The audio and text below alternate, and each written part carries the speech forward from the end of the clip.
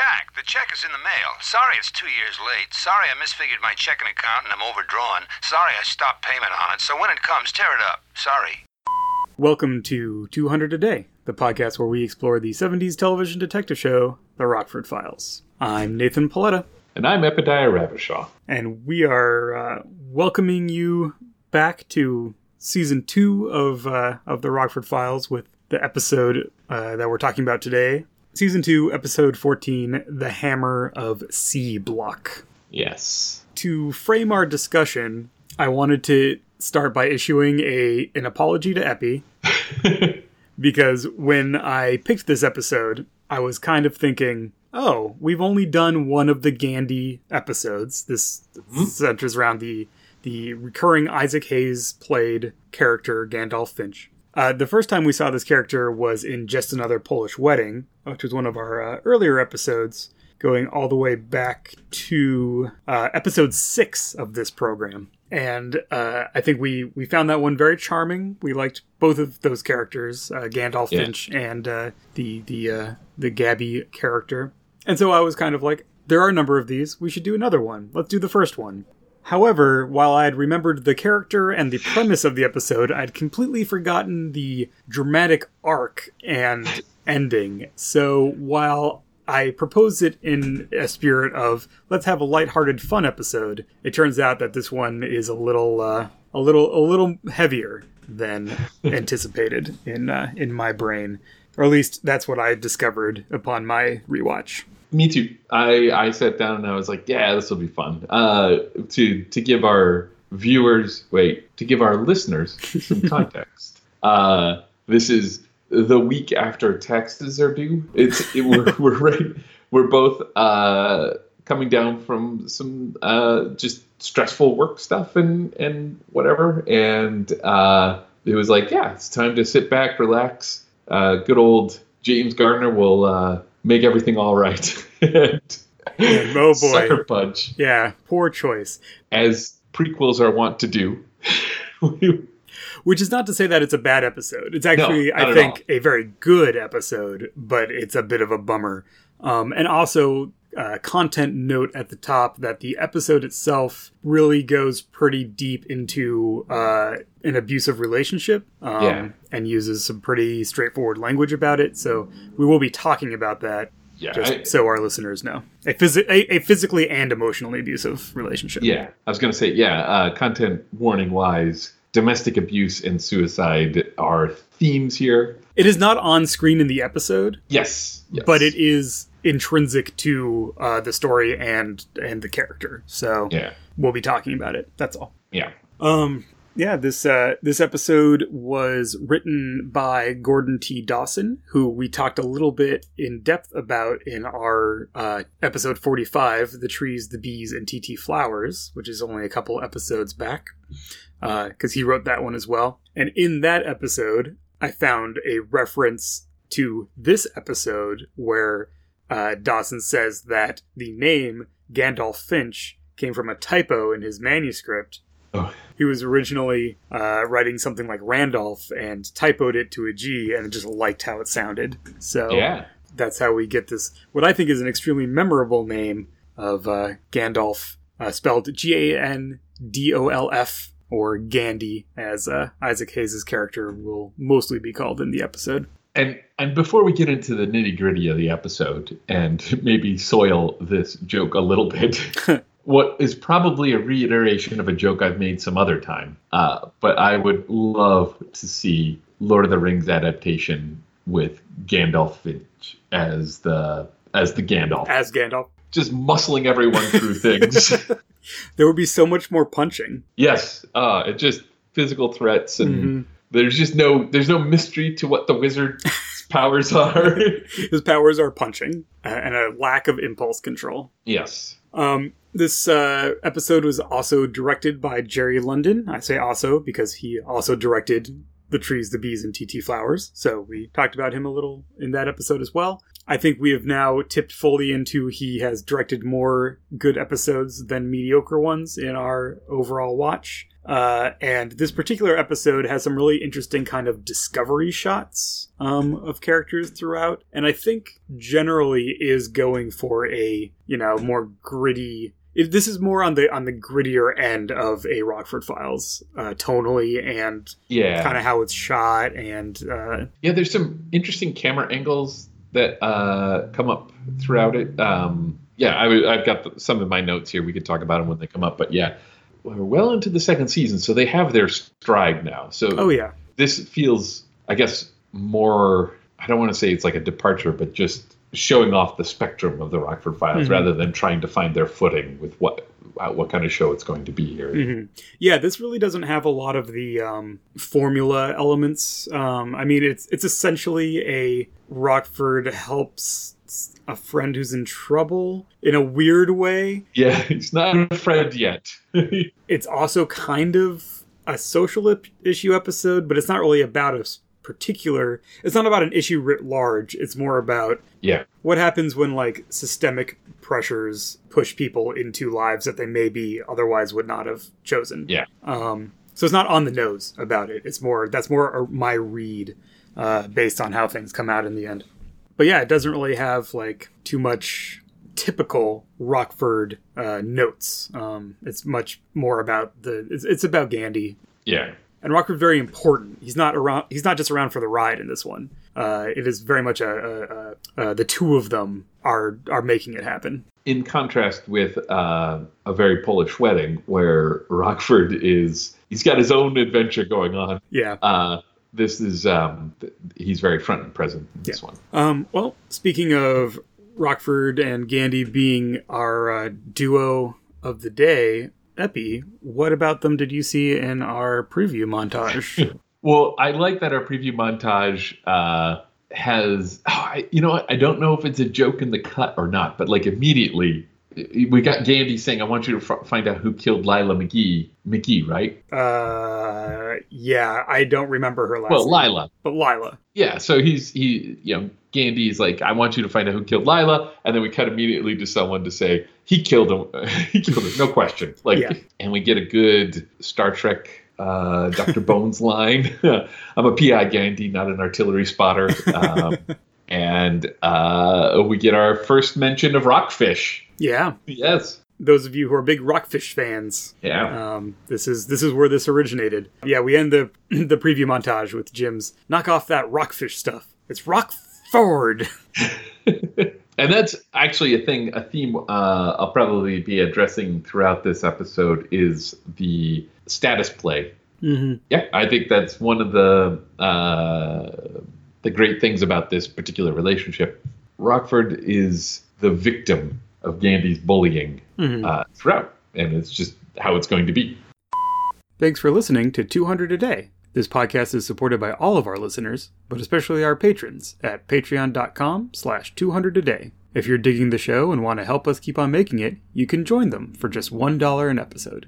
Each episode, we extend a special thanks to our Gumshoe level patrons. This time, we say thank you to Jim Crocker. In addition to supporting the show, he also sells our games at conventions east of the Mississippi. See where to find him at Jim Likes Games on Twitter. Shane Liebling. If you play games online, you should check out his free dice rolling app, Roll For Your Party, at rollforyour.party. Kevin Lovecraft. Hear him on the RPG Actual Play podcast, the Wednesday Evening Podcast All-Stars, over at misdirectedmark.com. Dylan Winslow, Dale Norwood, Bill Anderson, and Dave P. And finally, big thanks to Victor DeSanto and to Richard Haddam, who you can find on Twitter at Richard Haddam. Help out the show by leaving a rating or review wherever you get your podcasts, and check out patreon.com/200aday to see if you want to be our newest gumshoe.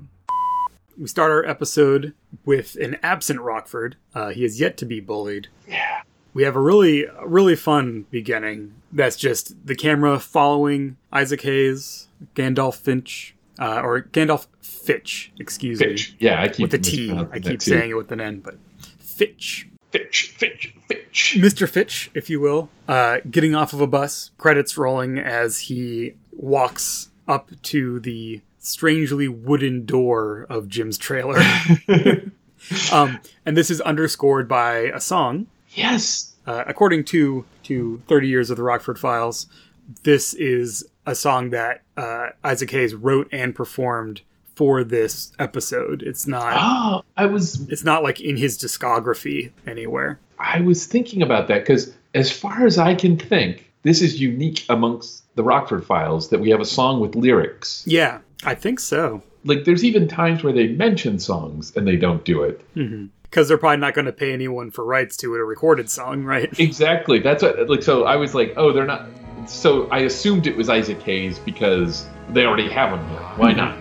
Yeah, but I had a note where I was like, look up this song. Yeah. Apparently it's just called Gandy's Theme, and he wrote it and performed it for this episode of the Rockford Files. All right, so now all I want is a cut of all of the Lord of the Rings trailers with that song over top of it. Somebody out there, just make that for me.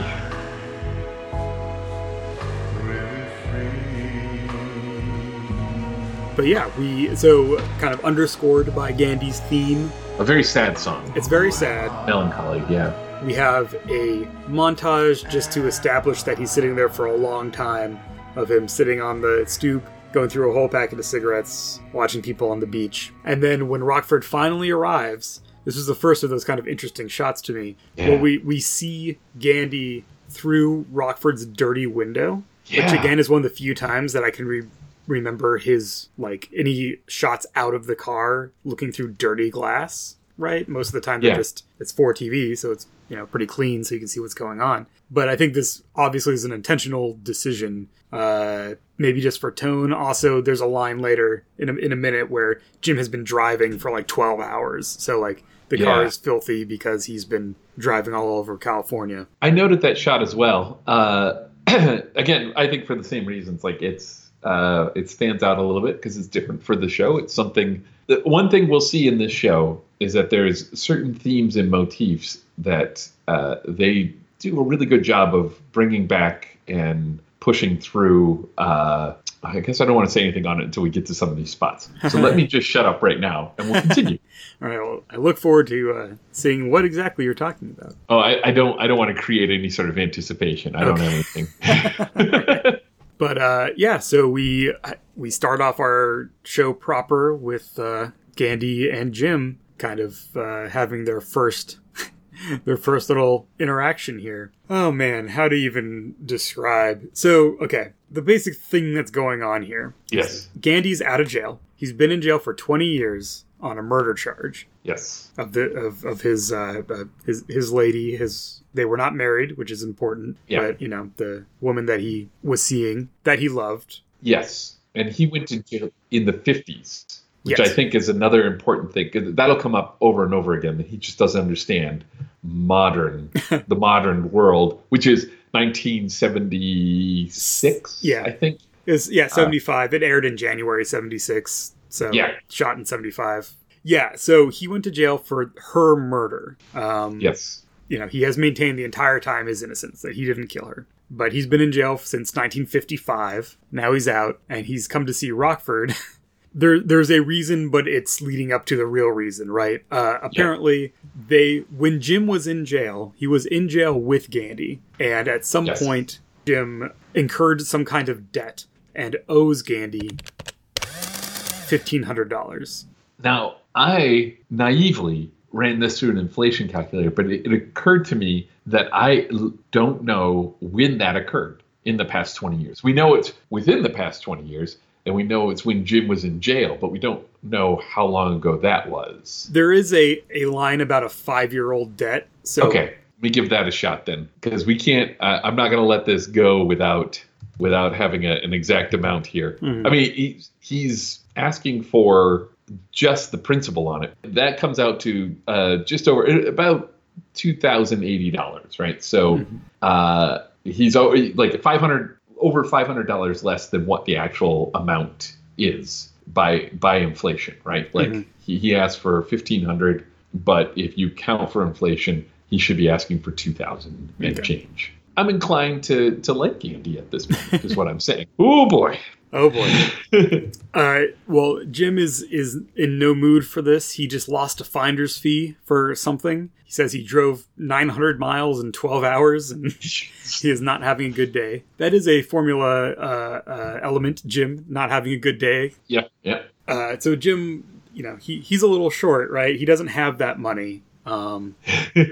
And then Gandy grabs him by the collar and just gives him a solid gut punch, showing off his recourse, right? If he doesn't get what's owed, as we will see over and over, he goes right to his fists. Jim starts listing all the things that he could potentially sell to get this money for Gandy, but he says that he will take it. He says hide or services. Yeah, I'll take it. Yeah, and hide or services. And Jim, being particularly appreciative of his own hide and having services to offer, says services. Yeah. And so this is where Gandy, I think, his true motivation comes out. He was in jail for 20 years for a murder he didn't do.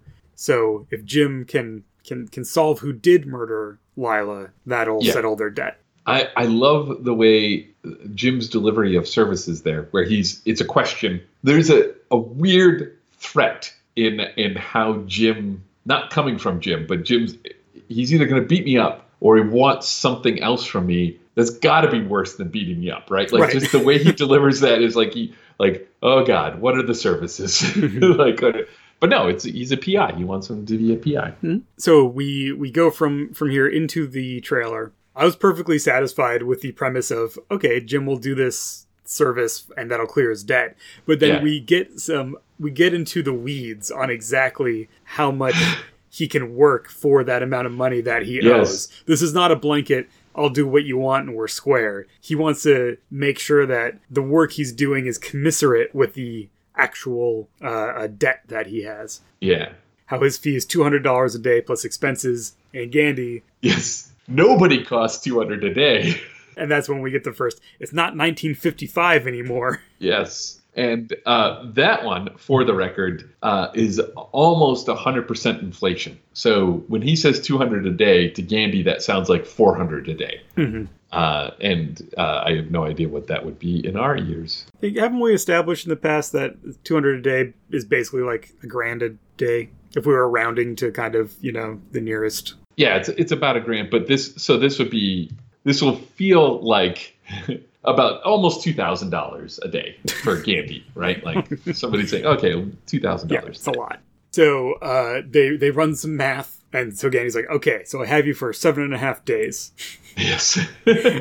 And Jim says, plus expenses. But Gandy, he'll forget the interest if Jim forgets the expenses, which I appreciate that handshake part of it, where it's like, okay, let's not get we don't need receipts here, right? Yeah. But we see where Gandy, he keeps reiterating that this woman who's killed was his lady. He loved her. He didn't kill her. He doesn't even, this is kind of implied, but he doesn't even say that he wants to clear his name. He wants to find the person that killed her. Mm-hmm. Then we get a good gag where Jim asks where he's going to stay. And he says, here, you have a couch. Jim has this whole thing about he still owes Rocky for renovating the trailer or something. I was a little unclear about what that might all be was your about. wooden door. But that he can't afford to keep Gandy around, and then Gandy, basically in order to imply I'll stay wherever I want, crushes his beer can with one hand. Jim looks at it and says, they went to aluminum in 1962. Everyone can do that now, and he crushes his beer can. Which is something that had always kind of flown over my head as that trope of crumpling a beer can with your hand to demonstrate that you're strong. Yeah. I never realized that was an actual thing that would have been an indicator of strength, because it has always been in like comedies and stuff and like little kids doing it and stuff like that. But I guess that must come from the era of steel cans or like crushing them on your head or something like that. When you think about Popeye cartoons where he crushed, like those are cans that spinach still comes in this tin can. Mm-hmm. And I don't think I could Popeye a can of spinach. I've been hitting the gym. Right. It shows, right? Mm-hmm. You can see it. I can see it through the internet. I can hear your gains in your voice. Yes. But I'm still not at Popeye. Right. So, but yeah, it definitely like I think it probably went over my head as well. That it just isn't a strong thing. Yeah. That it probably was something that strong people could do, and weak people would just get sand kicked on them when they tried. But also that Jim calls out the specific date, I appreciate. Yes, yeah, it's very Jim. What's delightful nowadays is to see the cans that they are crumpling are so old.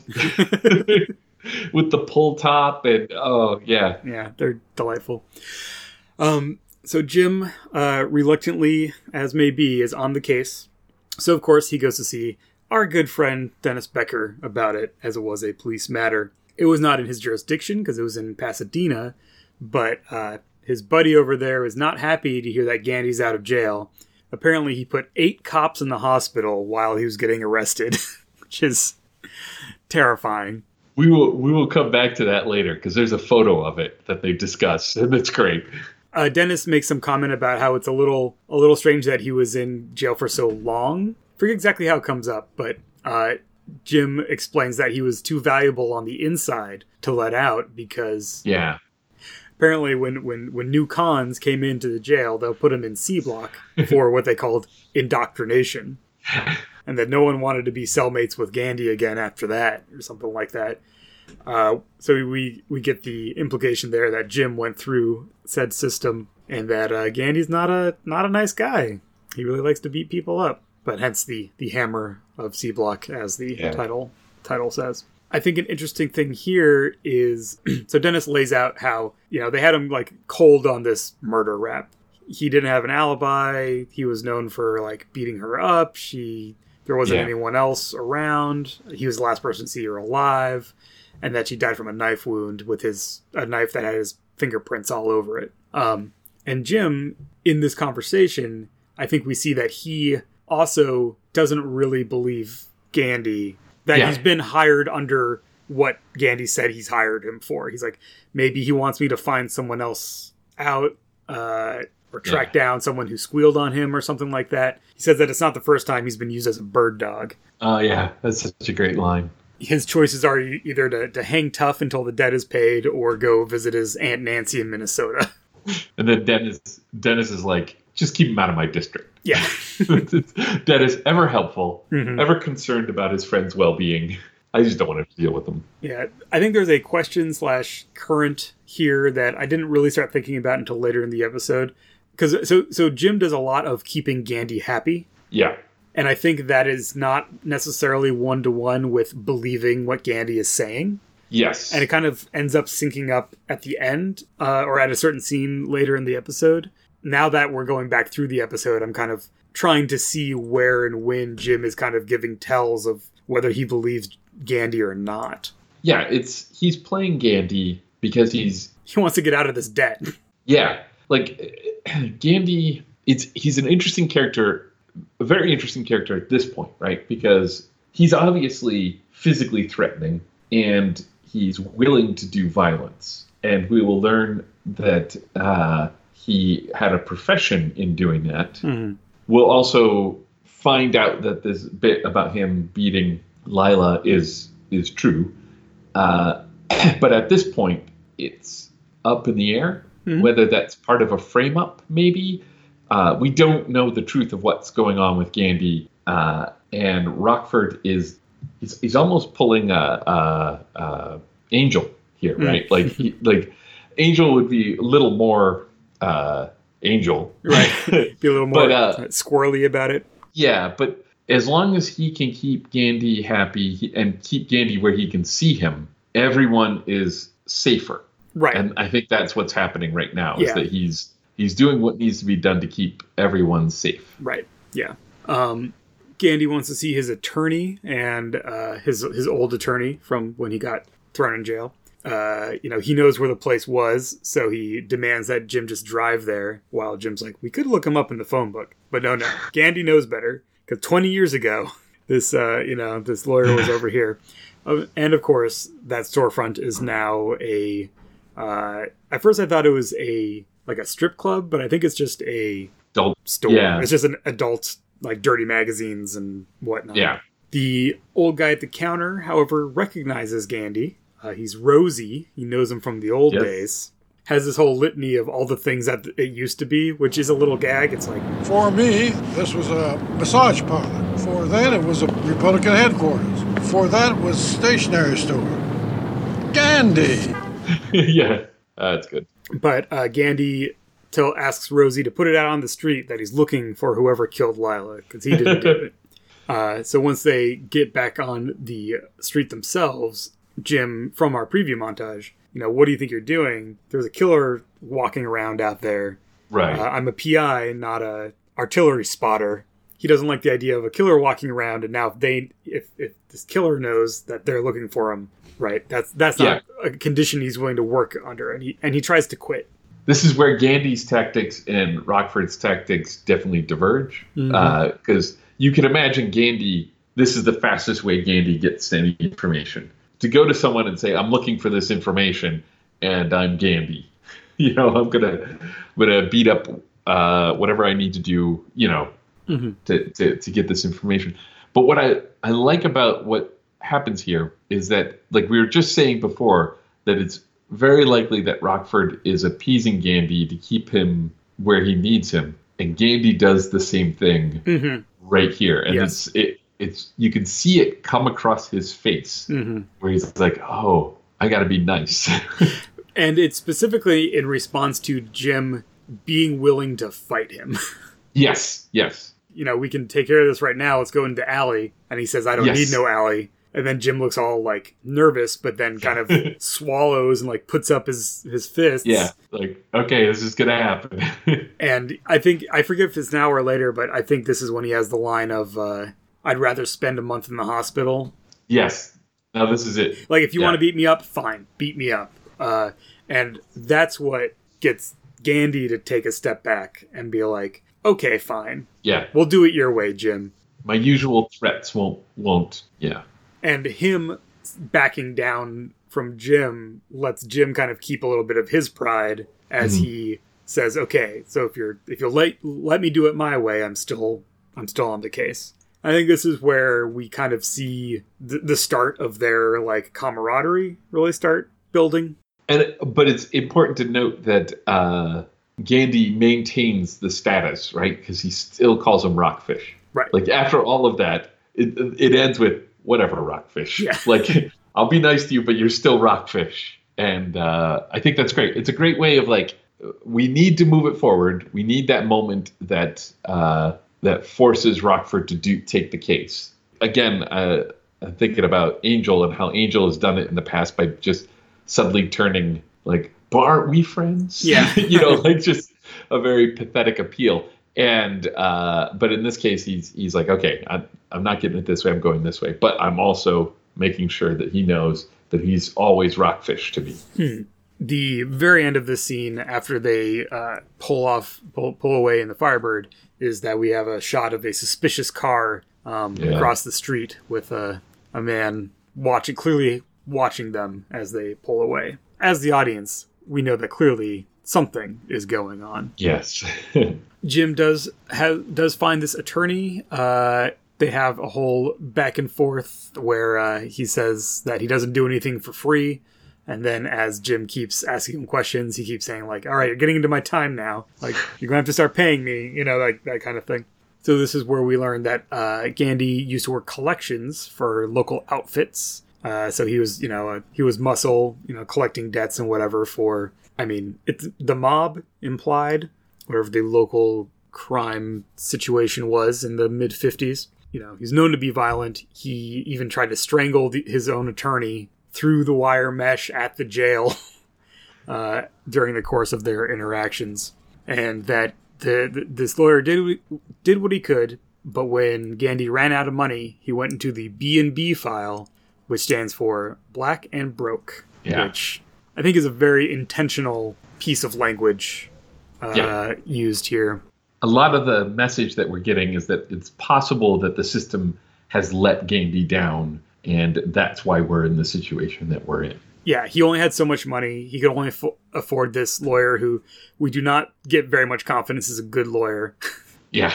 And then once the money ran out, he went, black and broke. That's, you end up at the bottom of the pile. And that's just how the system works, which is systematically unfair. We don't really know at this point whether it is or is not unfair to Gandy in relevance to what he may or may not have done, right? Mm-hmm. So the lawyer tries to fob Jim off, but this is when Jim reveals that, well, he'll tell Gandy to come down here and talk to him himself. That exchange. Say, when's he getting out? Yesterday, Mr. Prey. Yesterday. The look on that guy's face. Sweet move, Rockford. And then he opens the door, and there is an ominous Fitch. Gandy is just leaning in the doorway, looming, staring into the room. He's been there the whole time, which is a good moment. So they go down to the basement to find this file, because all these files are in the basement, obviously. When it is finally dug up, it is very thin. There's not a lot of information there. Jim has a line about, what, is this it? And it's like, well, it was all over by lunchtime. So the lawyer tries to kind of play nice, like, all right, I did what you wanted, sorry again for all the trouble. And Gandy starts getting angry. He feels like he was maybe not betrayed, but that he was, ignored by this lawyer, right? Like, you took my money and then you sold me up the river. And he goes aggro, as I say in my notes, very physically intimidating the lawyer and seemingly on the verge of violence. And Rockford talks him down in this moment, ending with he ain't worth it. Like, what is this gonna get you? Like, he's uses some logical appeals to talk down Gandy.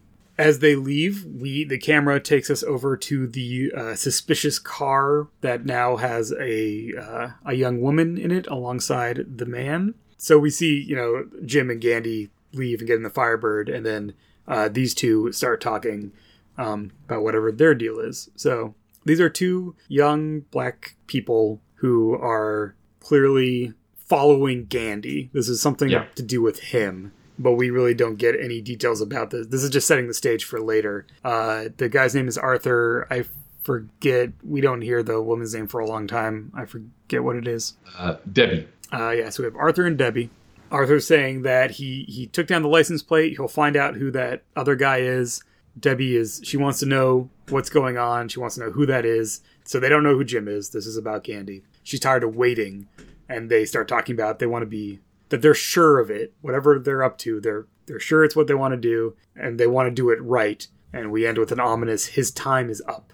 This is the dramatic element here, not least because they are young. Gandy is an older man. He's been in jail for 20 years. And everyone that they're going and talking to and interacting with about his past are all his generation for the most part. And then these two who are stalking him are early, mid-20s, maybe younger folk. So that is an interesting question. I'd like to point something out here. We have seen this actor who plays Arthur before. Have we? Yes, he is McCool in I Still Love L.A. Yes. He's obviously not McCool here. Mm-hmm. He has a different name, but he plays another cop, the cop that gets the job that Dennis thought was. Yes. Yeah. Right. So Arthur, we find out soon enough, is a cop. Yes. This actor then plays the cop that Dennis gets racist mad about for taking his job in the 90s. I went looking for it because I was like, the picture of the actor is an older picture, not from that time. And I'm like, this guy is so familiar to me. He's in two other of the movies that I think we haven't done yet. But I forgot that this is his only Rockford Files episode appearance. But he's in the movies in the 90s. Maybe he changes his name after these events and it is the same character. Yes. Well, that's headcanon. Right. Yep. All right. So Jim is looking through the file from the trial. He lays out how this does not look good for Gandy. Here's where we get the first mention of Eunice. Eunice was Lila's best friend. There's a lot of kind of like some details about the background that come in different scenes, so I may be forgetting some of the order of events. They all work for this crime boss, Runkin, Pebbles, if you will. But so Eunice and Lila were both prostitutes, or Eunice was still one and Lila was one, but then Gandhi didn't want her to be. Something like that. And Eunice was Lila's best friend. And Gandhi doesn't like Eunice. And as we find out, Eunice does not like Gandhi either. And it was Eunice's testimony that Gandhi beat Lila, was violent, and that it was his, and that he was the only one who would have been there. Essentially her testimony plus the fingerprints that sent him to jail. Gandhi says he doesn't have an alibi that he can prove. He was in the back room of a bar sleeping off a bender at the time. And I think through this, Jim keeps throwing each element of here's the testimony, here's the evidence, and Gandhi basically just keeps maintaining his position. I don't care what they all said. I didn't do it. I loved her. I couldn't have done that to her. And there's this bit where I have another note about how we kind of see their friendship grow even as they're kind of sparring here. Jim has something about I only have this much patience with you or something like that. Yeah. And he holds his fingers apart. And then Gandhi smiles and holds his fingers apart just a tiny little bit. He's like, all right, we're doing better. It used to be this far. Yeah. You're coming around. We're getting somewhere with this. And so maybe Jim's starting to believe him a little more, at least that he believes his own story. Yeah. But Jim wants to talk to Eunice. So she used to work for Gandhi's old boss, Pebbles, who Gandhi says is the only man that he was ever afraid of. Pebbles has a great name. Pebbles Runkin. A.k.a. Charles Pebbles Runkin. Yeah, so they go to find him, and they have a bit about how there was only one Runkin in the book, in the phone book, and it's this big kind of corporate building. That's the Charles Runkin building. He must have really done well for himself. So we have a pretty pivotal scene here between Jim, Gandhi, and Mr. Runkin, who's played by Alan Rich, who is one of those actors who's been in everything. But I specifically noticed both an episode of Mrs. Columbo and an episode of The Incredible Hulk. So, oh, which episode of The Incredible Hulk? He's also in a Magnum PI, and he's been in a million things. But wait, no, he's not this guy, is he? I assumed he was in other Rockford Files because he just has one of those older mob guy faces. But no, this is his only Rockford episode. I have not seen this episode. Curses. Runkin's gone straight, obviously, right? This is he has an actual business. He doesn't employ muscle anymore, just lawyers. He remembers Eunice, that she didn't like Gandhi because he stopped Lila from working. And there's a bit made about how she's one of the only people that Pebbles would have let stop working because Gandhi was involved, is what it sounds like. Yeah. But that he heard that Eunice died in a car accident somewhere in the Midwest. Gandhi, is not particularly happy to hear that.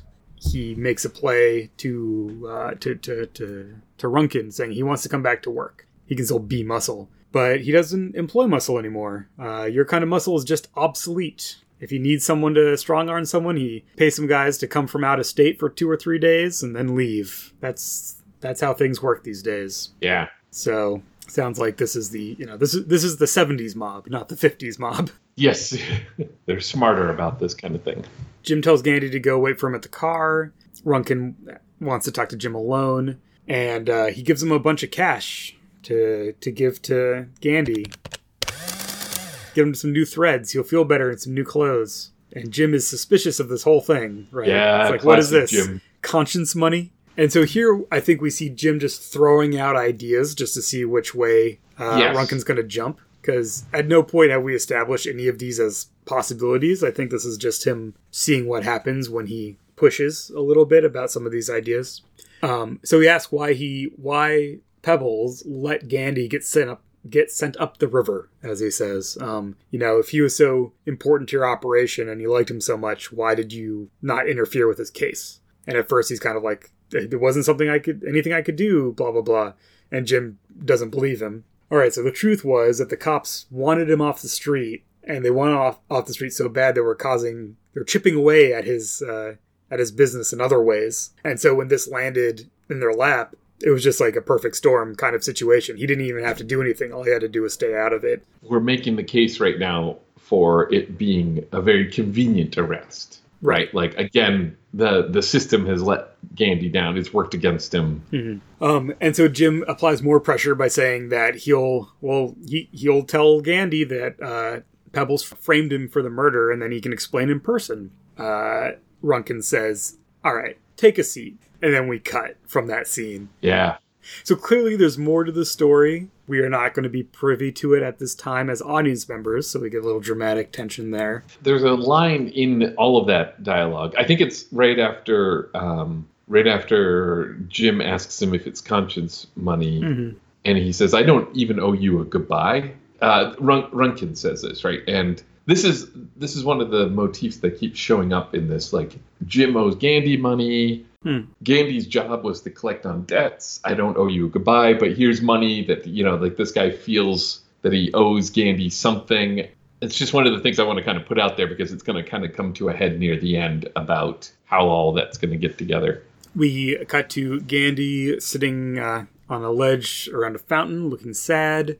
Jim finds him.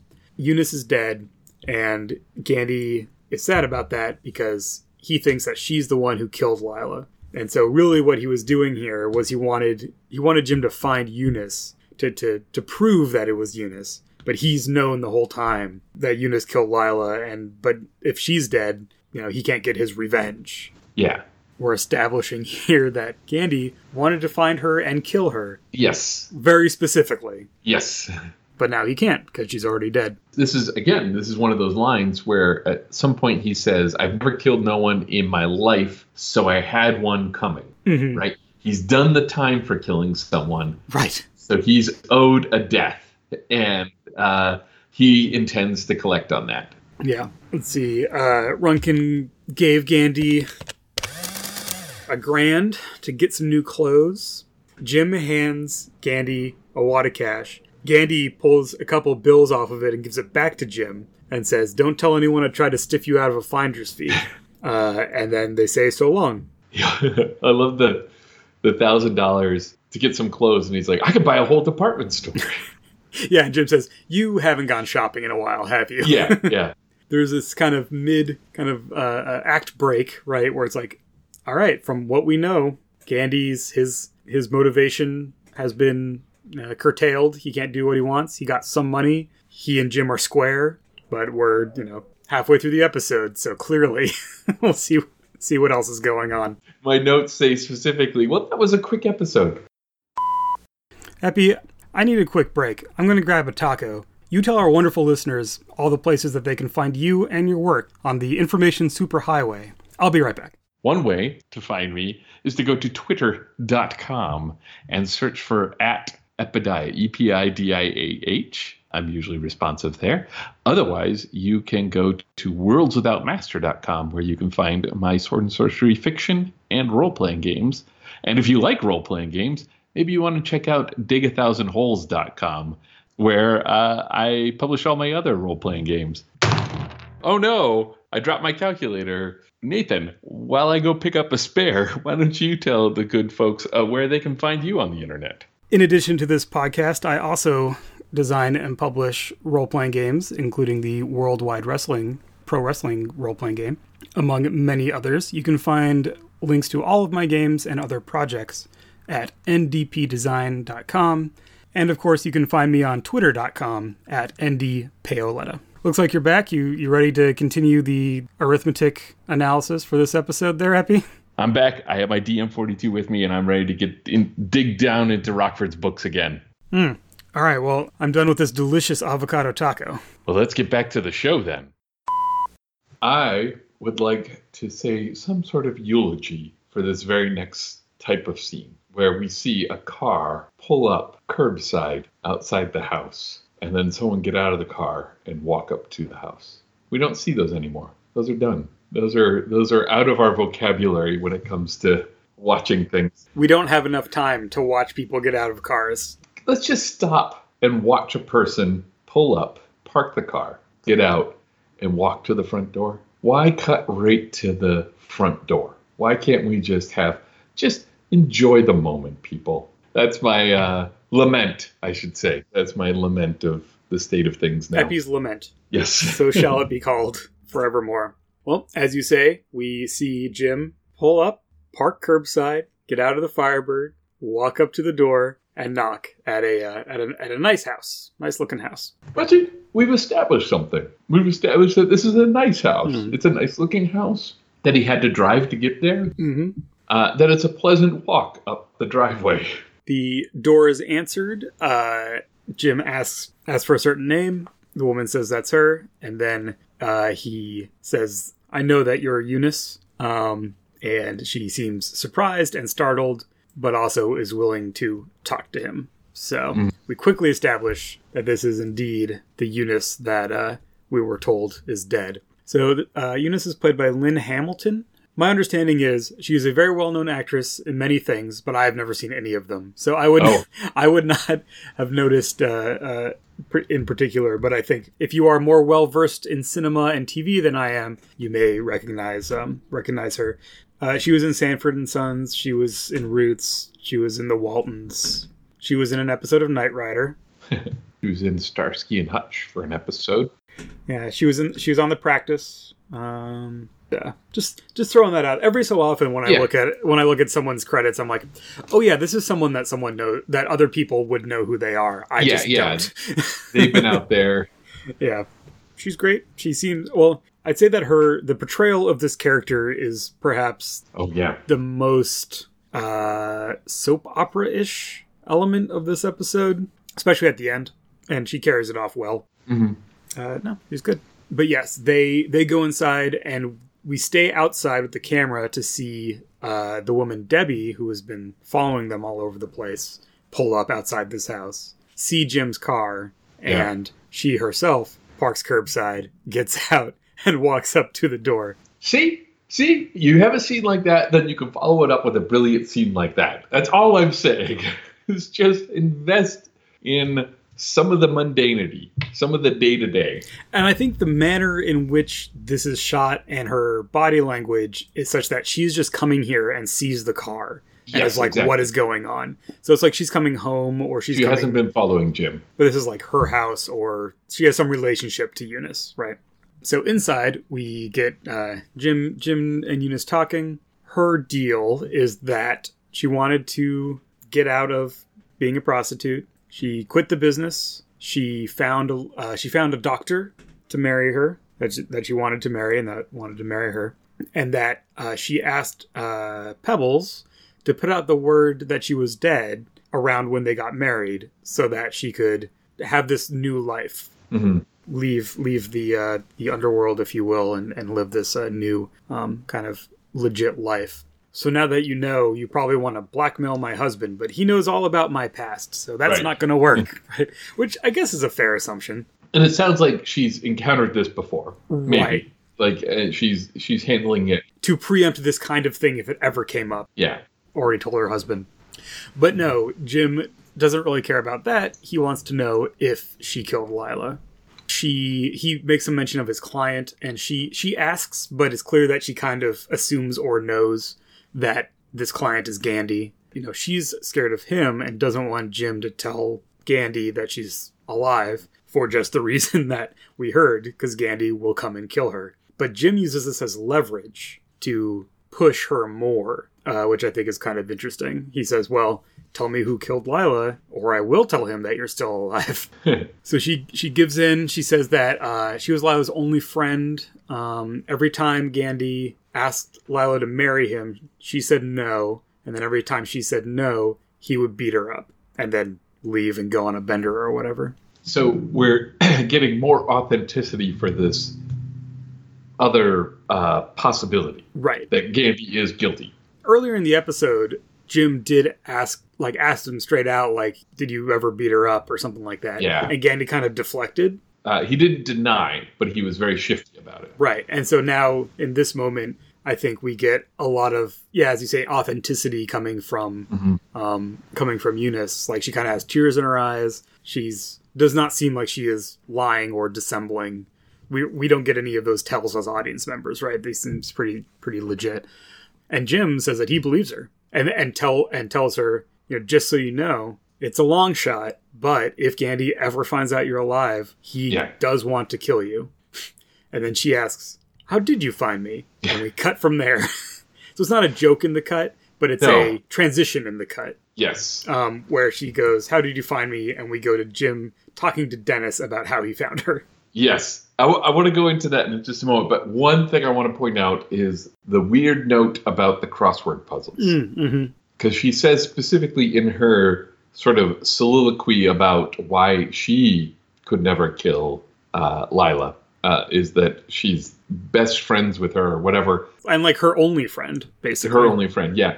And part of her evidence for this was that she got her hooked on crossword puzzles. And this stuck out to me because I'm not going to complain about this, but I want this definitely had this feeling of, dear mystery fan, here's a clue. Pay attention to this. It wasn't well seated, I guess, is what it sticks out. It's a little rough. But I'll also point out that trips me up later on. I place way too much emphasis on the crossword puzzles than I should. Later, like there's another conversation where this is a callback, or not a callback, but it's kind of important to the flow of the conversation. This little detail about the crossword puzzles, and I was like, oh, okay. I mean, to me, it was more like, oh, here's an interesting detail to add veracity, like to add some kind of lived-inness to this world. It didn't stick out to me quite as much as pay attention to this.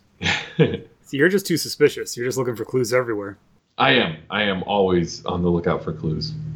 So Jim's talking to Dennis that he I love this scene. So we get to see Jim doing some PI work here, right? Right. So he wired for the vital statistics from 1956 because he knows that she got married a year after Lila was killed, and we know that was 1955, and we know that she married a doctor. So he found all the MDs who were married in LA in 1956, and the ones that were still in LA. He knocked on all the doors until he got to the one where she answered to the name of Eunice. Yes. She was the eighth house that he went to, or something like that. This is a YouTube magic trick, right? Where this is definitely a not magician's choice, but this is a magician's head fake. Where they're like, I'll show you, I can flip heads on this coin every time, 10 times in a row. And what you don't know is that they just filmed hundreds of hours of flipping a coin until they got that row of 10 heads. Right. And then just showed you that footage.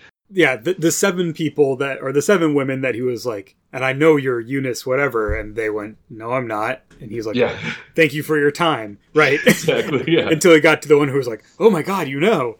And it seems like he's this brilliant detective, and he is a brilliant detective. Yes. But it's through the legwork of all those negatives. This is one of the things that sets Jim apart from a lot of detective stories.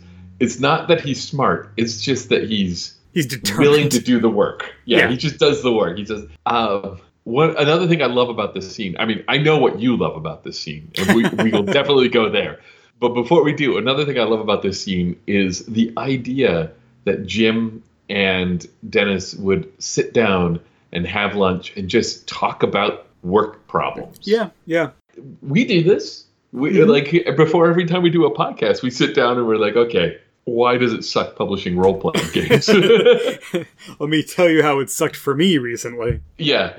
And, just like... Yeah, no, you're just kind of like talking shop and catching up. Yeah. And I'm a sucker for those moments in television shows in general when you show why a well-standing relationship between two characters exists, right? Because if it's well-standing, we just take it for a given that it exists. And oftentimes television shows are based on the tension between in that relationship. And certainly Dennis and Jim is no exception here. Like those two are at odds in this episode, in every episode. They're just always at odds. So the moments when they show them as like, oh, that's right, this is what they're like when the drama doesn't require the camera, right? Like this is their normal Thursday afternoon lunch. Jim happens to be around, so he drops by to get lunch with Dennis or whatever. Much like how I did a eulogy for pulling up the car, or a lament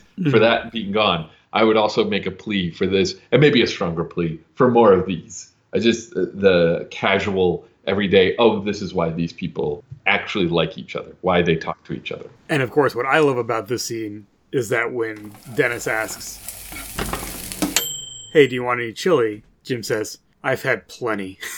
Yeah. Yes. I don't think that means anything. I think he literally has just, like, had too much chili. Yeah. We should point out the few viewers who have not watched the episode and are just listening to our commentary on it, that they're sitting there eating chili out of cans, like Hormel canned chili or something like that. And they've both finished one, and Dennis is ready to dig into another one. This scene is so real to me that I can smell the canned chili when he opens it up. Like, I'm like, oh, God, I know what that's like. And I haven't had it for years. So now we have a mystery, though, of, like, who killed Lila, right? Mm. Jim is now on Gandy's side here, where he's like, okay, you didn't kill her. I get it. And now he's kind of like, so what happened? So he doesn't think it was Runkin. He doesn't think it was Eunice. He doesn't think it was Gandy. And he has this line where he says, probably like, and it probably wasn't the cops, or it doesn't make sense that it was the cops or something. And Dennis is like, what? Yeah. It's a possibility. This is great. Yes. It wasn't cops, and Dennis gives him a glare, and he's like, it could have been. It could have been. I don't think it was, but it could have been. And that was great. So Dennis wants to know why he still seems so worried, because, you know, he's out from under it. Gandy thinks Eunice is dead. He's done with what he wants. Then, of course, by the law of dramatic timing, the phone rings, Dennis answers it, and they picked up Fitch for loitering and attempted assault of an officer. Oh, God. It was only attempted assault because the officer had mace. He mentions that they set his bond at $10,000 because they don't want him out on the streets. So Jim pulls out a $100 bill. I'm going to need to give this back to Gandy because he's going to need the full $1,000 for bond. So now we've established that Gandy gave Jim $100. Yes. His 10% finder's fee. Right. And now he's going to need it back. Dennis says, "You're not going to have a single friend in Pasadena." And Jim says, "What about the one I have there now?" Yeah. All right. Ooh, loving this moment. Mm-hmm. Not going to love it that much when we get near the end. I know. But this is a good, like, Jim is a good friend. Sometimes he makes bad choices about who he's friends with. Yes. But if he feels that bond, he'll be there for you. We go to the police station in Pasadena, where Jim has helped Gandy pay his bail. They're leaving the station. There's a line where Gandy's like, "No one told me they have mace." Apparently another thing that was not around in the 50s. One more way in which Gandy has gone obsolete. Right. So, fun fact, mace apparently was invented in 1965. Oh, so there we go. Yeah. So while they're, we're hearing their dialogue, but we have another of these really kind of ominous discovery shots. We're seeing this from like a ground up angle, and in the foreground is this pair of boots, like a uniformed cop standing there, and kind of moves into the frame and then stops, and it's very clear that they have stopped because they are watching Jim and Gandy leave. And there's even this moment where Gandy kind of like looks at them like over the camera, and Jim's like, "Leave it."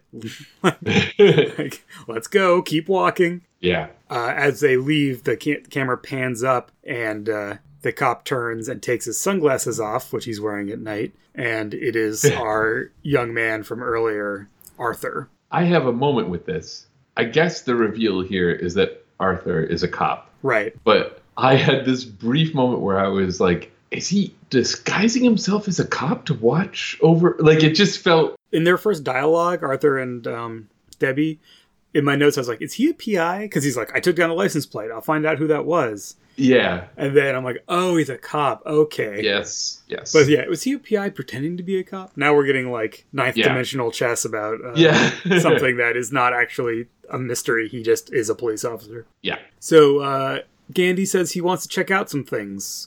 He's been talking to different people, and he's heard all these different stories about Eunice. She went to New York. She died in a car crash in the Midwest. She died in a car crash in Louisiana. And so he's a little suspicious, it sounds, of this story. He says that she's smart enough to fake her own death because she knows that Gandy will come looking for her. And we kind of see the like fear in Jim's eyes, right? Yeah. This is a really good like body language and kind of facial expression acting sequence where Jim clearly is like, "Oh my God, I have to keep him from doing this because he's going to find her." And Jim's in a tight spot twice over here, right? Because he doesn't want anything bad to happen to her, but also he has found her. Right. And as far as Gandy knows, Jim is off the case. Yeah, he is lying to Gandy about the fact that he knows that Eunice is alive and where she is. He asks if Jim wants in, and Jim says, for what? Accessory to murder? Yeah. And Jim throws out a couple different gambits to, like, get Gandy not to go off without him right now. It's like, let's go play some pool. And he's like, no. Well, I want to talk to you about who killed Lila. I have something. We'll talk about it. Just stay with me. Stay with me. Yeah. So they do go to play pool. They apparently are betting, and there's a moment where Jim's offering a double or nothing on a shot. Yeah, he's trying to earn his debt back here. They do finally get around to talking about the case. And so Jim, I think here, it's interesting because it's like, what does he actually have to talk to tell Gandy, right? And so he actually just starts asking Gandy questions. And he asks why Lila never married him. The important stuff that comes out of this is that he admits that he would beat her after she would refuse to marry him. That she left a couple of times and he didn't know where she went. And he was gone for 6 months one time and 7 months another time, but she always ended up coming back. Yeah. We see him getting a little suspicious about how Jim found out these very specific questions to ask.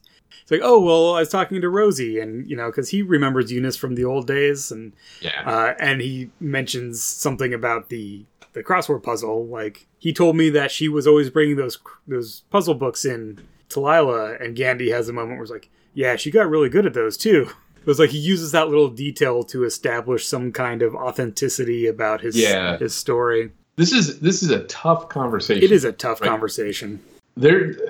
So this show is from the 70s, and they're threading a very fine line here that today would probably go a very different route. Mm-hmm. It's definite now that Gandy had beat her, right? Like, that's just the thing. And there's two ways to read what's going on here. That Rockford is helping a friend out, or Rockford is trying to maintain control of a possibly explosive, violent situation. I mean, it's kind of both. Yeah, it's somewhere in between. Because they have, like, more moments here of, like, kind of, like, laughing at jokes. Yeah. Having these moments where it's like, Jim does want to make things better for Gandy. He likes Gandy. Yeah.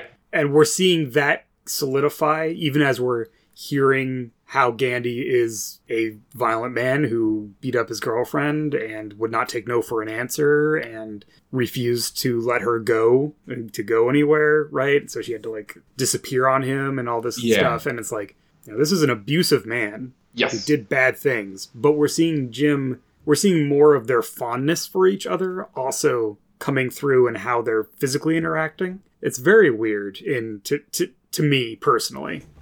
I mean, so one thing we do know is that abusive people can be charismatic, right? Like, that's a fact. And one thing this episode has done is shown that a lot of people genuinely like Gandy. Yeah. Rosie likes Gandy. Pebbles offers money that he doesn't have to offer to help out Gandy. Jim would definitely subject to some of that as well, right? Mm-hmm. Like, this is just he's a personable dude who's definitely got problems. Yeah. And this is where the show goes from, like, it keeps hinting all along that it's going to go here. And then when it went here, it set me back a little bit. I was like, oh, that's right. Oh, damn it. Yeah. And the scene ends with Gandy straight out saying, if Eunice is still alive, I'm going to waste her. Yeah.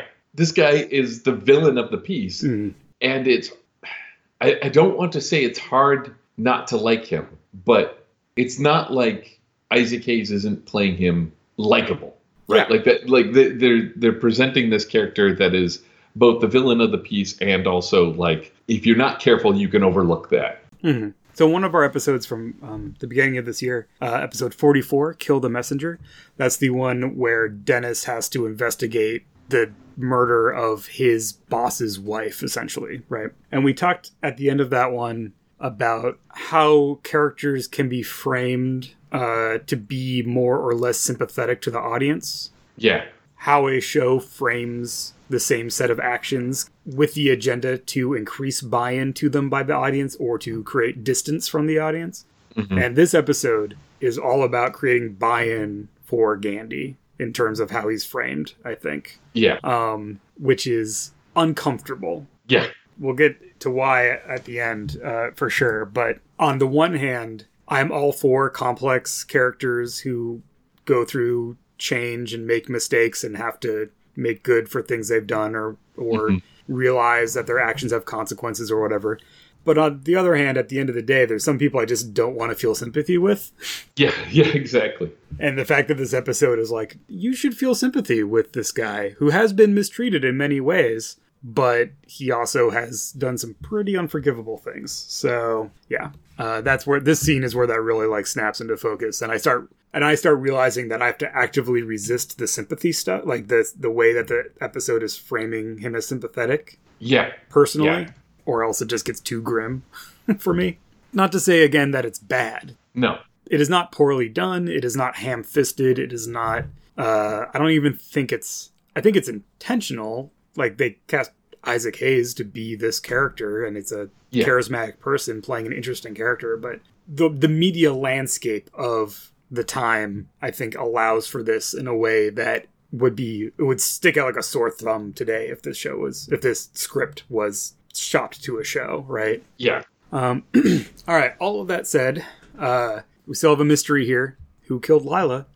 So we have a short talking to folks montage where we see Arnold and Debbie following Gandhi and Jim around as they talk to people on the street. They end up at a bar. They talk to someone else who says like, "Oh, I heard that she died in a car crash." And then the bartender gets a phone call and comes over and says, "Was one of you looking for someone named Eunice?" or something like that. We cut back and forth. There's no mystery here. It's Debbie is calling from a payphone and tells Gandhi that if he wants to know where Eunice is, he should go, stand on this certain corner by a gas station, and she will take him to her. Jim, of course, is suspicious. She specifically says to ditch your friend, come alone. But Gandhi is not willing to pass this up, even though I think he probably knows there's something going on. We have a moment where Jim says that, don't worry, he'll watch Gandhi's back. Yeah. And then a quick bit about settle up this tab. Where's my change? Assuming drafts haven't gone up to $2.50 a pop. Yes. So Gandhi goes out to wait. Debbie picks him up. Yes.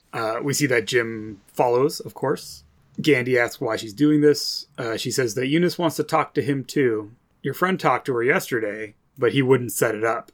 And we see Gandhi look not happy that Jim knew about this. So my note here is she setting Eunice up? Like, is she bringing Gandhi to Eunice so that he will kill her and then go to jail? Like, that's kind of what I was thinking in this moment. We've not gotten much about them or their motivation. They do have a plan for Gandhi. One that, if I may quote, she specifically asks her partner, "Did we ever plan to do it wrong?" When he's like, "I just want to make sure we do it right. Do we ever plan to do it wrong?" Like, this is a thing that they've had in the works for a while. Right. Again, it's been a while since I've seen this episode. I don't remember the twists and turns, and I have gotten this moment in mind where I'm like, wait a minute, is this like a really weird thing where Eunice is really Lila? Yeah, something like that. Mm-hmm. Yeah, and that's me grabbing the thread of the crossword puzzle and just unraveling it as much as I can and going... It's like, is she a criminal mastermind? I'm going to have a TV show based on me at some point. PI, where we just completely overcomplicate things. Yeah, exactly. Yeah. But no, they do not go to Eunice's house. They go to a park. She takes Gandhi to kind of a playground area, and we have this really dramatically framed shot where they come around this corner into Arthur in uniform, holding a gun. Gandhi, of course, is surprised. She leaves Gandhi and goes to stand next to Arthur, takes out a gun of her own out of her purse. Arthur says that, I heard her screaming. You were trying to rape her. I had to kill you to stop you, or something like that. And Gandhi, of course, is surprised, and he's like, I don't even know you. Like, who are you? Right? And they say that they know him, and they've been waiting for this for a long time. And then we have a Jim to the rescue as he leaps off of a wall and onto our cop. This is an extended action scene here. Yeah, this is an extended action sequence, and it's pretty well. I mean, it's pretty good. It's not a beach; it's like a sandbox or something. Yeah, it's like a playground in the middle of a park. Playground with very convenient blind, like walls that block line of sight, and it's good. Jim jumps Arthur, and they're rolling around on the ground, right? Yeah, and like gets his gun, has the drop on Debbie. He has Arthur's gun. I'll shoot if you don't drop your gun. So Debbie drops her gun. So we get into an equilibrium where we have Gandhi and Jim standing next to each other. Jim has the gun, and then the other two are standing across from them. The first thing that happens is that Gandhi accuses Jim of talking to Eunice. Jim denies it, and he says, I wouldn't know her from my grandmother or something like that. She wouldn't know her either. And then Debbie says, of course I know her. She's my mother. And that's when Gandhi just hauls off and plows a haymaker across Jim's face. Sends a cartwheeling practically. It's a good moment, and also like his executive faculties are not his strongest suit. It's like, you've been lying to me. I'm going to punch you, even though these two are trying to kill me. This is how we're solving it right now. Boom. So we have another scuffle. There's yelling in this scuffle. He jumps Arthur and starts beating him up. He like body slams him into the ground, which is pretty incredible. While Jim scuffles for the gun with Debbie. And so some of this dialogue is while all this action is happening, right? Yeah. Why do you want to kill Gandhi? Because he killed their real mother. Dun dun dun. Jim yells at Gandhi to stop before he just beats Arthur unconscious. So he's your father? And they're like, no, he's not our father. They're raised out of state, but he made our mom a prostitute and then killed her. Gandhi's like, I didn't kill her, right? I never did. And so there's all this confusion, all this yelling back and forth. I'm just making notes. I'm a little unclear about what is being, what is legit and what is according with what we already know and what's new. This is very chaotic. We end the scene with Jim still in control, essentially. And Gandhi looks at Debbie and says that she has Lila's eyes. Yeah. Jim says, we'll find out when we ask Eunice. Oh, yeah. Dun, dun, dun. So we have a big sit-down dramatic reveal to discover the heart of our mystery here. Inside Eunice's house by a roaring fire. Mm-hmm. This has a feel of murder mystery. I now have you all together. We're going to find out who really did kill Lila. When I say this has the feel, I mean the setting of this scene has the feel. The rest of the episode doesn't lead to that. Nobody behaves like that except for maybe Eunice, but the setting itself is exactly the kind of setting where you would expect the ending of a Clue game to take place. Yes. So what we learn is that these two are, in fact, Lila's children. Eunice wanted them to be safe, have a good life, and hate Gandalf Finch as much as she did. Oh, yes. The 2 times that Lila disappeared for 6 months and 7 months, those were when she was pregnant, and she went back to stay with her family because she was scared that Gandhi would force her to marry him if he knew she was pregnant. But then once she had the child, her family kicked her back out because she's this prostitute that they don't actually want to have around, I guess. So then she goes back to LA, ends up back with Gandhi, the system repeats. In here is where they talk about the newspaper clipping. She shows them the newspaper, so that's how they know what Gandhi looks like. Oh yeah, she sent it to them when he got arrested or something. Yeah. Okay, we're about to get into some dark here. Yeah. But I will note that the Jim's description of this newspaper clipping is the one with Gandhi having one cop under his arm and one in each hand by the hair. Right. And I have to say, I do like that image. Yeah, this is the one little moment of levity in this whole sequence. Yeah. But Arthur says that they looked at that picture a lot. Yeah. And, and so Gandhi still, is like, I didn't kill her, right? Right. But Eunice has a letter that Lila mailed the day she died, and Debbie says, I'll read it. She's about to hand it to Jim Yeah. for Jim to read it, and Debbie's like, no, I'll read it. I'm like, hell yeah, you will. Like, this is in Jim's place. Right, and also Eunice is saying, I was hoping this day would never come, but I must have thought that it would someday because I still have this letter, right? Like, that's kind of the soap opera-y element here. Eunice's role in this moment is of that murder mystery character, right? Like, but yeah.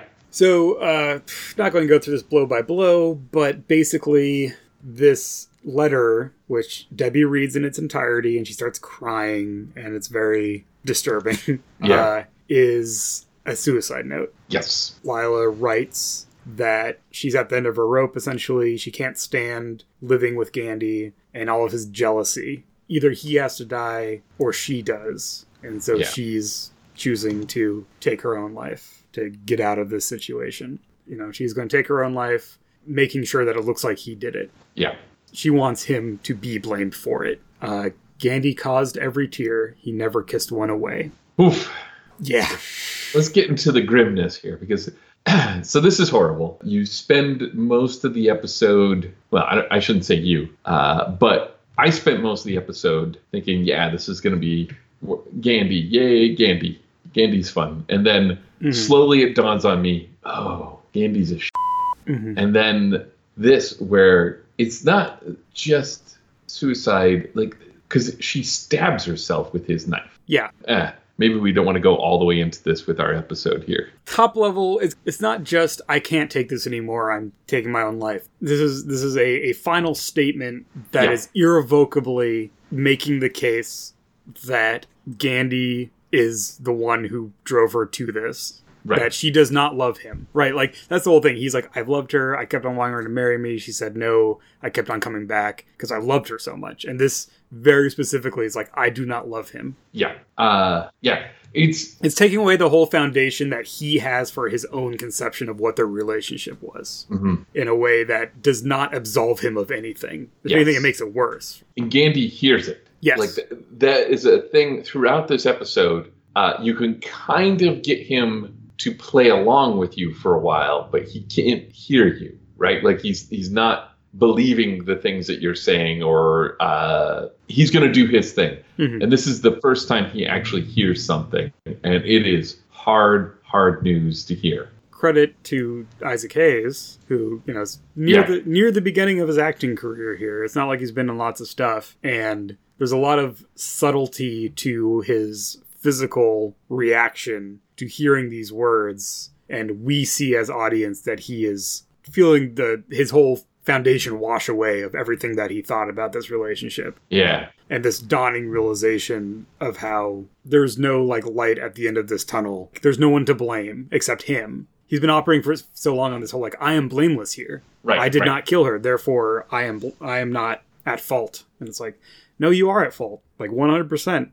And you're at fault for precisely the reason you keep giving for why you aren't at fault. Right, yeah.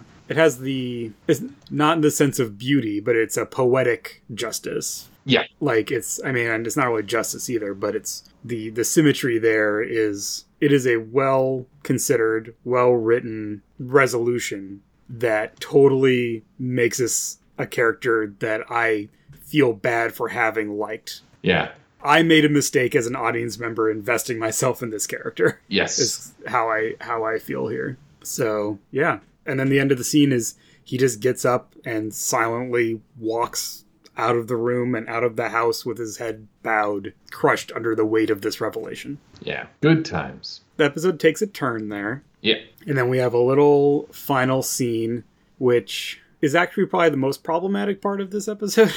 Yeah. So the scene is Rockford and Gandy, right? And it's Rockford, and they're just outside the house. Yeah, and he's trying to comfort Gandy, and that's, I think, part of where that problem comes in, right? I keep mentioning throughout, there's this motif in having something due, and this is I guess kind of the thesis here where it comes together, because, you know, Gandy's already stated that he's done the time for a murder. Now I think Rockford tries to make the case that, like, well, you've done the time for the murder. Now you need to, you know, but Yeah. Oh, man. The way that he tries to comfort... So the motivation of, like, I want to comfort my friend who just experienced something devastating. That is understandable. Yeah. I get it. But what he chooses to comfort Gandhi with is trying to kind of absolve him of responsibility. Yes. And that is... Not even that hasn't aged well. Like, I think that's a bad call in this episode, and it's a bad call now. He tells Gandhi that it was her choice to kill herself, that it was her choice to come back every time that she left, and that means that Gandhi can't blame himself. Yeah, that's not good at all. That is victim blaming. Yeah, yeah. Those are words of someone who just has not experienced and has not thought about or been told about how abuse works. Mm-hmm. That's, that jumped right out as I was making my notes. I was like, Jim, no, that's, oh, no, bad. That's not, it's not okay. So that sucks. And I wish that this episode did not have those lines in it because I think they are irresponsible. Yeah. I guess is how I would characterize it. I don't think it's a huge character flaw for Jim. It is clearly in context of this episode and this moment. And it's what our writer, Gordon Dawson, decided to put in here. And I think it was an appropriate choice. This is also touching on kind of the systemic stuff where it's like you went out and collected a rotten life and just ate the balloon payments, which is a very Rockford-y kind of phrase. But it is a little bit like, the system's rigged against you, man. Like, yep. That's also kind of not your fault, which is fair. But then we end here with Jim saying, that's all over. We now know what happened. You can walk out and be free and clear of all of this if you want to be. And then I think in an appropriate final line, we end our episode with the camera on Gandhi. If I want to be. And we freeze frame there. I guess my read on that is Gandhi is not automatically jumping at this idea of absolving himself of responsibility. Yeah. It adds to the complexity of this. Yeah, it's a tough one to look at, right? Because he isn't. Jim's in the sort of in the situation trying to make it so that nobody does any more harm to each other, maybe. Like as a generous read on what's happening here. Well, and also, like, there's no revenge to be had, right? Like, you've been looking for revenge, but there's none to be had. And now, like, your slate's kind of clean, right? You don't know anything. No one knows you. You can move on. It's at least a good sign that Gandhi is willing to own this. Not ready to just straight up forgive himself because the whole time his story has been that he's innocent, and that's changed. And I think that's part of what makes this episode very interesting. As difficult as it is, going back over it, like, and seeing where they laid some groundwork for it, where they let you know early on that there's some hints about this. The fact that Gandhi is always throughout a physical threat to people, right? Like he's though the only person he actually beats up is Rockford. Yeah. Well, I guess, and Arthur at the in that last fight. In that scuffle. So I guess the thing that when I got done with this, where this left me sitting, is I was like, this is missing from future episodes with Gandhi in it, right? Yeah, we just kind of move on with him as a little more of like the goofy character. Yeah. And we kind of drop this background. We get like the Gandhi from before the first commercial break of this episode, right? Like, that, because, well, I shouldn't say because, but you can see that there's a chemistry there. There's a show to be had there. This felt like an episode that was one and done, right? Like this episode felt like, oh, we're going to tell this tragic story here, and that's it. And then they're like, we really liked having Isaac Hayes on set. Yeah. Right? Which is fine. Like, that's not the worst. From a production standpoint, it's kind of a neutral reaction. It is weird that... Not weird, because it is an episodic show, right? It's not these long-term story arcs, so it is kind of like, what about this character is fun to watch? Yeah. Because we don't want to retread this story over and over. No. Yeah. So it disappears, and I forgot completely about it. I know you did too. Sure did. So it's interesting to see that sort of shift, and it's something that shows up a lot in a lot of serial fiction, right? Like a lot of times, this happens with comic book heroes all the time. They'll have like a big dramatic beginning, and then that will have like a certain bend to the story, and then they're like, well, now we've got our, I'm trying to think of a generic superhero name here, Possum Woman. And we're going to tell Possum Woman stories about somebody with those powers and just ignore this weird origin story that we had to write because we just wanted to tell a weird origin story. They wanted to tell this story, and then when they got done, they felt there was leftover material. I don't know. I'm babbling now.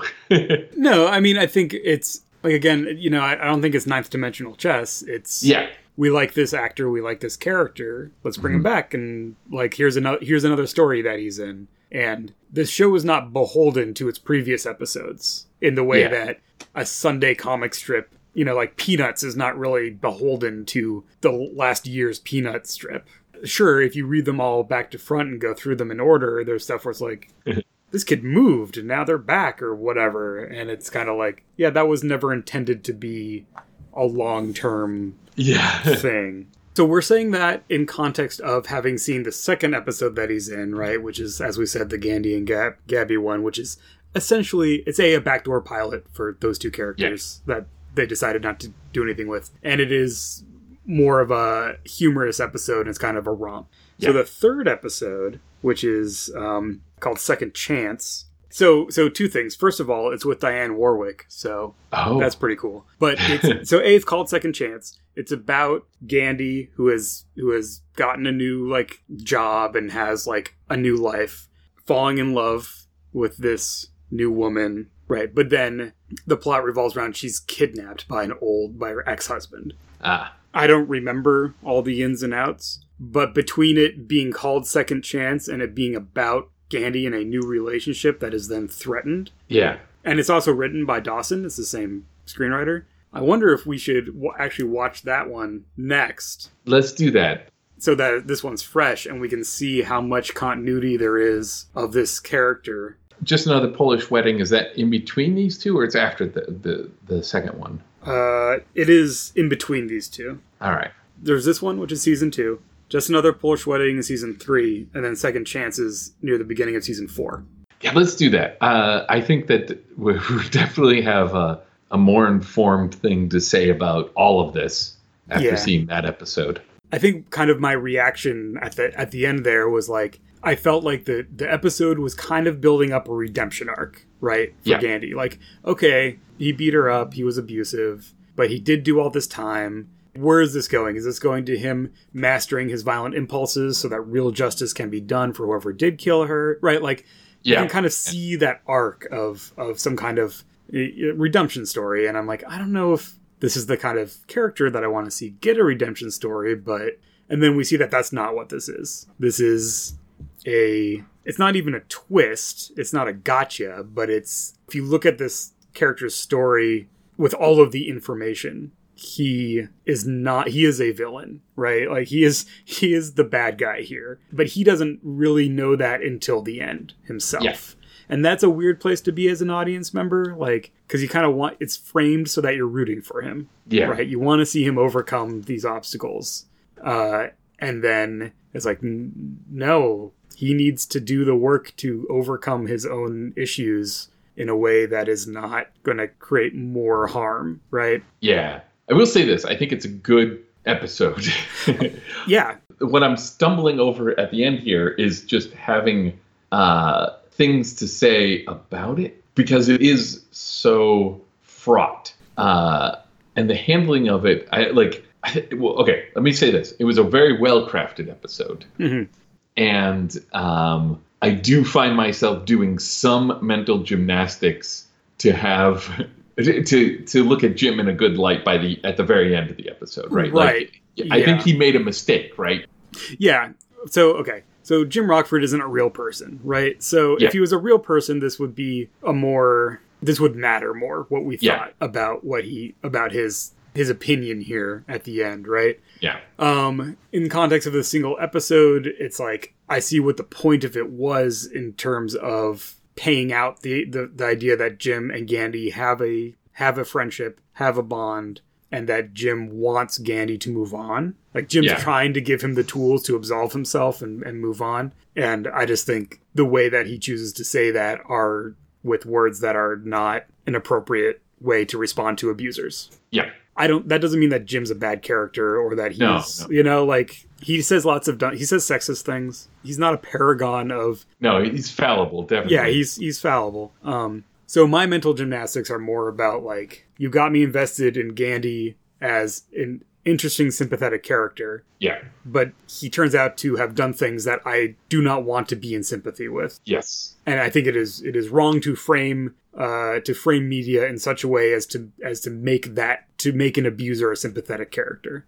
However, as someone who, also believes in restorative justice and the ability of people to change, he is also being set up as someone who has gone to prison, done all that time, been subject to systems that dealt him a bad hand, right? Those things don't counterweight, like, those things don't cancel out what he did. But in this third episode, do we see him demonstrate growth and change? Right. I'm cautiously optimistic that I will be able to allow him back into my sympathetic heart. Yes. If that care is given to the writing and to the character. It's a weird balance, and maybe I'm not expressing it very well. No, I see what you're saying. I think I'm right there with you. Yeah. What I'm trying to do now is sum this up so we can bring it to... So we can end the episode? Yes. So I guess to be continued? I guess so, yeah. We didn't intend to go into a two-parter, and it's not really a two-parter, but no. Yeah, we will. Our plan, as you've heard in real time, will be to watch Second Chance, yes. And we'll come to it fresh with our experiences from this episode. We'll try to take it on its own terms, of course, but also see how this character is handled and how this story is handled. Yeah, and see what happens, because. Just because The Rockford Files was a great show doesn't mean that it always hits it out of the park or that it's always on the right side of history. And this is a great episode with problematic elements that I think is certainly worth watching, but also you kind of have to keep an eye on what it's doing. Yeah. Or else it puts you in a real weird place right at the end. Watch from an informed standpoint. All right. That said... Does feel like we earned our 200 for a day. Yes. I certainly, even if it has gone up to $2.50 a pop, I'm ready to go get my draft beer from the bar at the end of this one. So, as always, we will be back next time to talk about another episode of The Rockford Files.